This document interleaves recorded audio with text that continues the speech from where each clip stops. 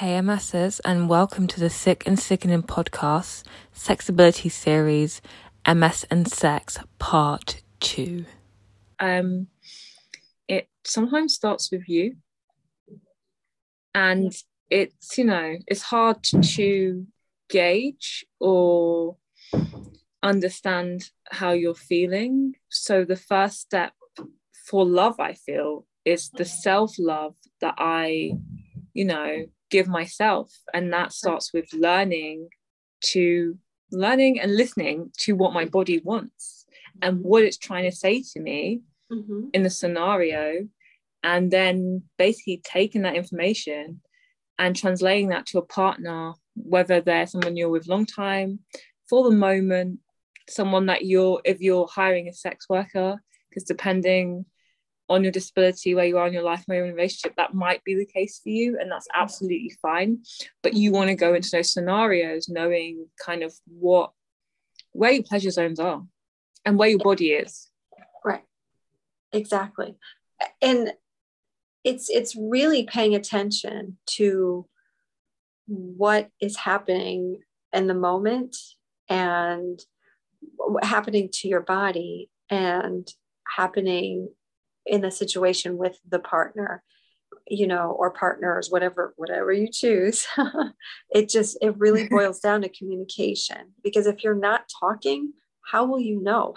What's the whole point of even being in the bedroom, or the kitchen, or wherever you choose to be? Why are you sharing your body with someone that you cannot communicate with? Right. That's the creative thing for me when I have conversations with people and they don't know how to talk. Or maybe take a step back and reevaluate, because if you feel like you're not speaking or you can't communicate with someone, to me, that's a red flag for me, because I need to be able to tell you what serves me. I mean, that's not the case for every human being, because like I always say on my podcast, we're all different. We come from different scenarios and we need different things. So always assess the situation based on what your needs are.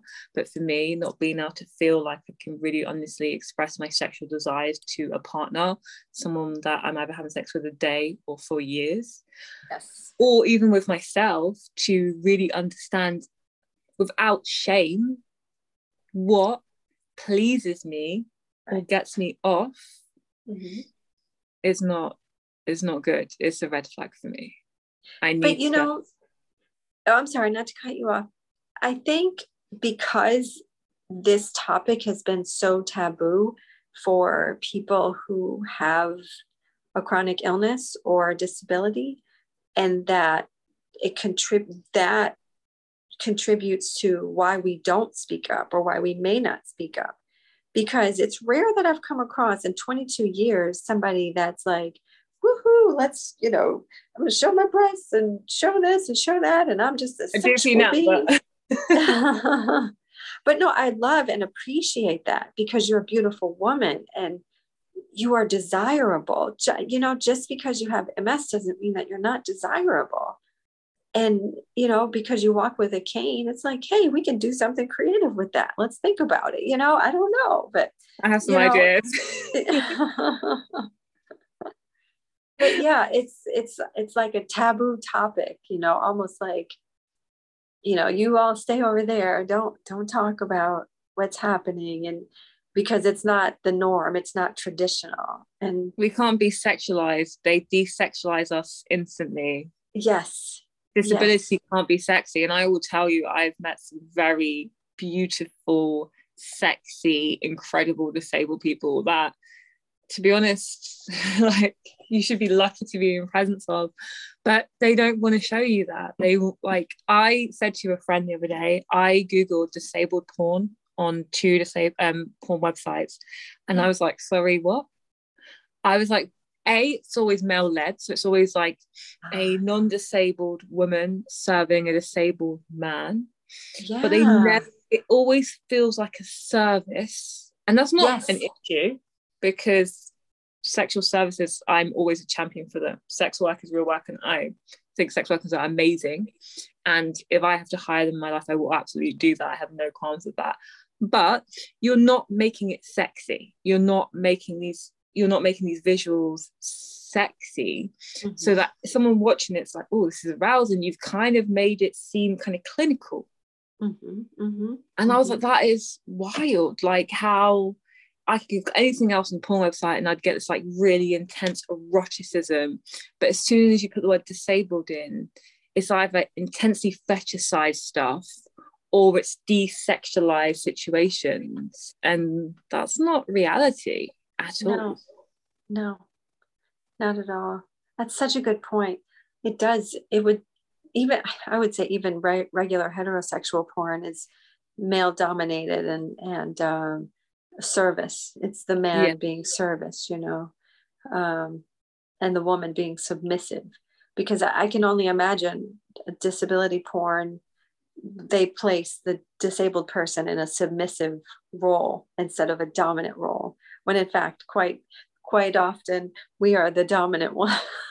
Well, we're the ones that are like almost demanding certain things, and it is something that sometimes you can feel kind of like, not say ashamed, but you can be like, oh, like, is that too much to have a disability? And then also say, I want A, B, C. This is how I expect to be pleased. This is what I need. This is what I want. You can sometimes feel like a bit like you're putting too much onto someone. Right. I've had to learn in my journey that, you know what, you have to do that. You can't be like, well, I'm disabled. Am I too much of a burden as it is? Maybe I'm asking too much. But you deserve to be pleased too, and it's not too much. Right. You know what I mean? You're worthy of being pleased, and you're worthy of being sexy, and you know, life can be pleasurable, but you have to like, I've had to stop my internal ableism. Yes. I definitely battle with that. I can't even say that I've overcome, because it's still there. You know, I still work with it, and at least I'm acknowledging, you know, my internal ableism. But yeah, it's day-to-day, Roxanne. Absolutely. I have like intense body dysmorphia, and I think having MS has made that worse, because not only do you have like a view of your own body, and sometimes I think, I don't know if it's an MS thing with where the lesions are in my brain, or whether that's just like my own mental health can make me see things that are not necessarily real with my body, and makes me view it in a negative sense. And MS has intensified that, because now I have this body that I felt like at a point, not anymore where it felt that I love my body now, but I did feel like it betrayed me and it wasn't really serving me or providing anything for me, and it was causing me so much pain and emotion. And then top that off with just general body dysmorphia, it is, like you said, a day-to-day thing where like, today do I even feel sexy? Right. You know, and that's the thing, like it's a battle in itself to just, you know, accept my own current form in a mirror, to then give that form to someone else to then, you know, embrace or feel pleasure from. It's intense. I like that word, battle. That's how I feel. That's exactly how I feel. And I get embarrassed sometimes, and you know, and withdrawn, and then I realize, well, you're depriving yourself, you know, because we only have this one life, and I'm still young and have so much. I'm like at my sexual prime, is what they say, you know. This is like supposed to be great. So I'm gonna enjoy it while I can, you know, while I can at least, you know, wiggle my body. I'm gonna try to enjoy it. Yeah. We've had some amazing conversations though, which I love the conversation with you where he's talking about like, you know, sex and just like, you know, the fear of just like peeing ourselves while having sex. That was like the funniest conversation we've had. And it's so true though, because like you are so aroused and you're like wet and you're pleased and you're like, hold on, am I coming or am I peeing? What's happening here? And for MS it's even worse, right? Because like now your sensation's slightly off anyway, so it's either too intense or not intense, and you're like kind of like, and you have to like override your like monkey brain and your monkey chat that's going to, God, I think I just peed on this person, and be like, you know what, doesn't matter, because like I said to you, people would pay us for that, but we're in a moment of pleasure and we're questioning like And that's like it was the best conversation. I feel like that conversation is always like in the back of my head. I'm like, you know what? It doesn't matter. You know, it happened to me and a few times, and luckily I had someone who completely understood. But it's so embarrassing because you're like, oh, gotta go. And you see this trail like leading from the bed to the bathroom. Like, oh God. Oh my God. Yeah. I know, but the magic is, did you go away and come back and then finish? Because that's like the magic. It's like, I'm just gonna be back in a minute. Right. Yeah. Like, did I ruin the moment? But then that's where communication comes in, you know? That's where understanding and compassion comes in. It's like, okay, can we just keep going, or is this a deal breaker? You know, and so I guess my advice to people, you know, would just be, again, communicate and be comfortable. The more comfortable you are with yourself, the more comfortable your partner will be, I think. You know, they know what to do now. Like, think on from their side of things, they're probably thinking, well, what do I do? Like, what's this part? Especially if they've not been with this person a long time, a little bit of help goes a long way, because they also want to probably please you if you're with the right kind of person. And maybe they don't know what it is, and maybe it saves a lot of time of like, oh, well, and you know, sex can be pleasurable, but it can be painful. So maybe just let them know, especially with a disability or illness, you know, say what you need, whether you need them to move like, you know, 90 degrees this way so that the entry point is better, or whether you need them to hold your head up a little bit, you know, embrace your body differently. Right.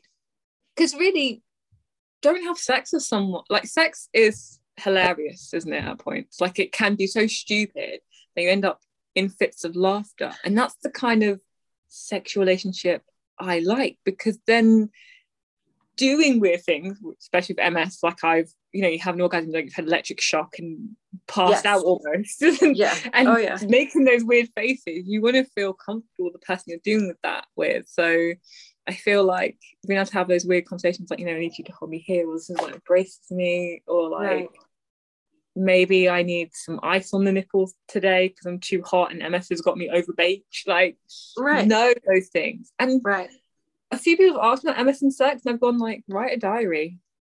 Like, because my memory is terrible. Yeah. Write down what pleases you. What did you like? What didn't you like? I know it can sound a bit, but sometimes you do have to analyze a few sexual interactions so that you can really write down and put down on paper what really got you to where you needed to go, what you liked more, and know, depending on what your MS is saying, or what your disability is saying, or what your illness is saying, because you know, everyone has MS.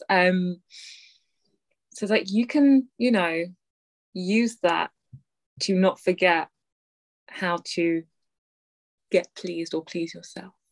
I love that. Write it down, because then you can go back and refer to whatever it is that was pleasing or not pleasing. And if there's an issue, you can go to your doctor and say, hey, I lost sensation here. My clitoris is not, you know, waking up enough. What do we do? You know, it's helpful. It's beneficial to you in the long run and in those intimate moments. And I've done some like sex and MS recently, like some like groups speaking about MS and sex and how people's sex life had changed with MS.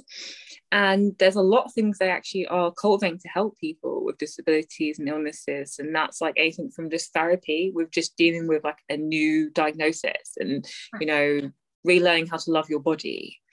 And that can be many things. Like, I can't wait to speak to Kiana in a few weeks, because we're going to speak about the movement of the body. And you know, Kiana's an amazing photographer that shoots people in the most beautiful settings, embracing their beauty and their bodies, and also likes to, you know, create movement and dance. And that in itself is a good way of exploring yourself and your sexuality. And then there's pills, and then there's sexual aids, like, you know, the magic wand, the notorious magic wand, and loads of dildos, and there's sex machines, and there's sex workers, and there's sensual rituals, like we're both in spirituality, that can just be simply like the smells in the room, hot stone massages. They're all pleasurable. Sensuality starts right here. Even though we have so much going on, you have to like think.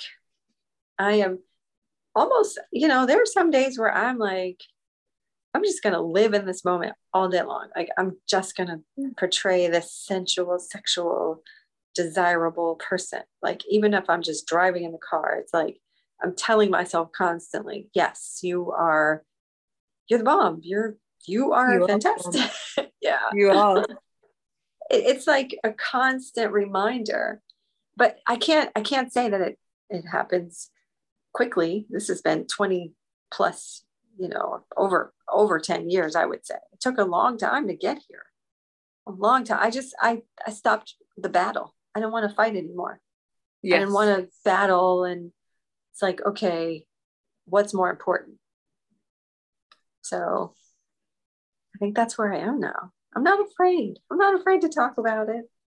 Nope. Yeah. It takes a moment, but you go through so many things and you kind of realize that like why I don't want to live like that. Like, I want to live in gratitude, in love, in a pleasurable zone. Yes. Because MS did take a lot from me. So that's how I fight back. Yes. Yes. And it takes all the time. I love that. That's how you fight back. Yes, it takes all the time. So you're not going to take this from me because I enjoy it. And I enjoy baby making music and song and lights and candles. And yes, you're not candles, lights, smell, music, massage oil, toys, wedges to lift me up, a couple of bondage straps if they need help. Yes. All of it. All of it. Words while having sex, words before having sex. Tell me I'm pretty all day. It's great. It's going to be better in the end, isn't it? Like, oh yeah. Oh yeah. And like, for those who don't know, because obviously we're going to get you back to speak more about love languages, because we've had such a great conversation. I haven't even put it in there. But for the people that are probably wondering what love languages are, they are words of affirmation, quality time with a personal partner, physical touch, acts of service, and receiving gifts. Me and Dawn in the past actually done the quiz, which we'll probably do again before we do another episode. For me, I don't know if you remember yours, but mine was physical touch at number 1. My number 1 was acts of service. If you do something for me, that tells me you love me, and that makes me want to throw my panties at you. I'm a hugger. Touch me sensually. If I can feel energy through the fingertips, I'm right there. I'm like, oh my gosh, okay, touch me more, tell me more. And you can feel my heart racing, but only certain people, because you can tell. I feel like I can tell from a touch how sincere someone is and how sincere their intentions towards me are. So for me, that goes a long way. But I'd love to see now, if we retook it, would we hit the same scores as before? I do have my score somewhere on my laptop from last time we did it, so I'd like to definitely get those up and then to kind of like put them side by side, because we've come a long way in our life, both of us, since then, and we are probably stronger women for it as well. I agree. Yeah, I'm interested. I know I've changed, so I want to see it, definitely compare. Yeah. Dawn, I love you. I think you're actually amazing, and I really, really do thank you for being here today with me to spill some tea on MS and sex. I hope you enjoyed the latest episode of the Sick and Sickening podcast Sexability series. Please like and subscribe to never miss an episode, and comment below to let me know what you'd like to hear next.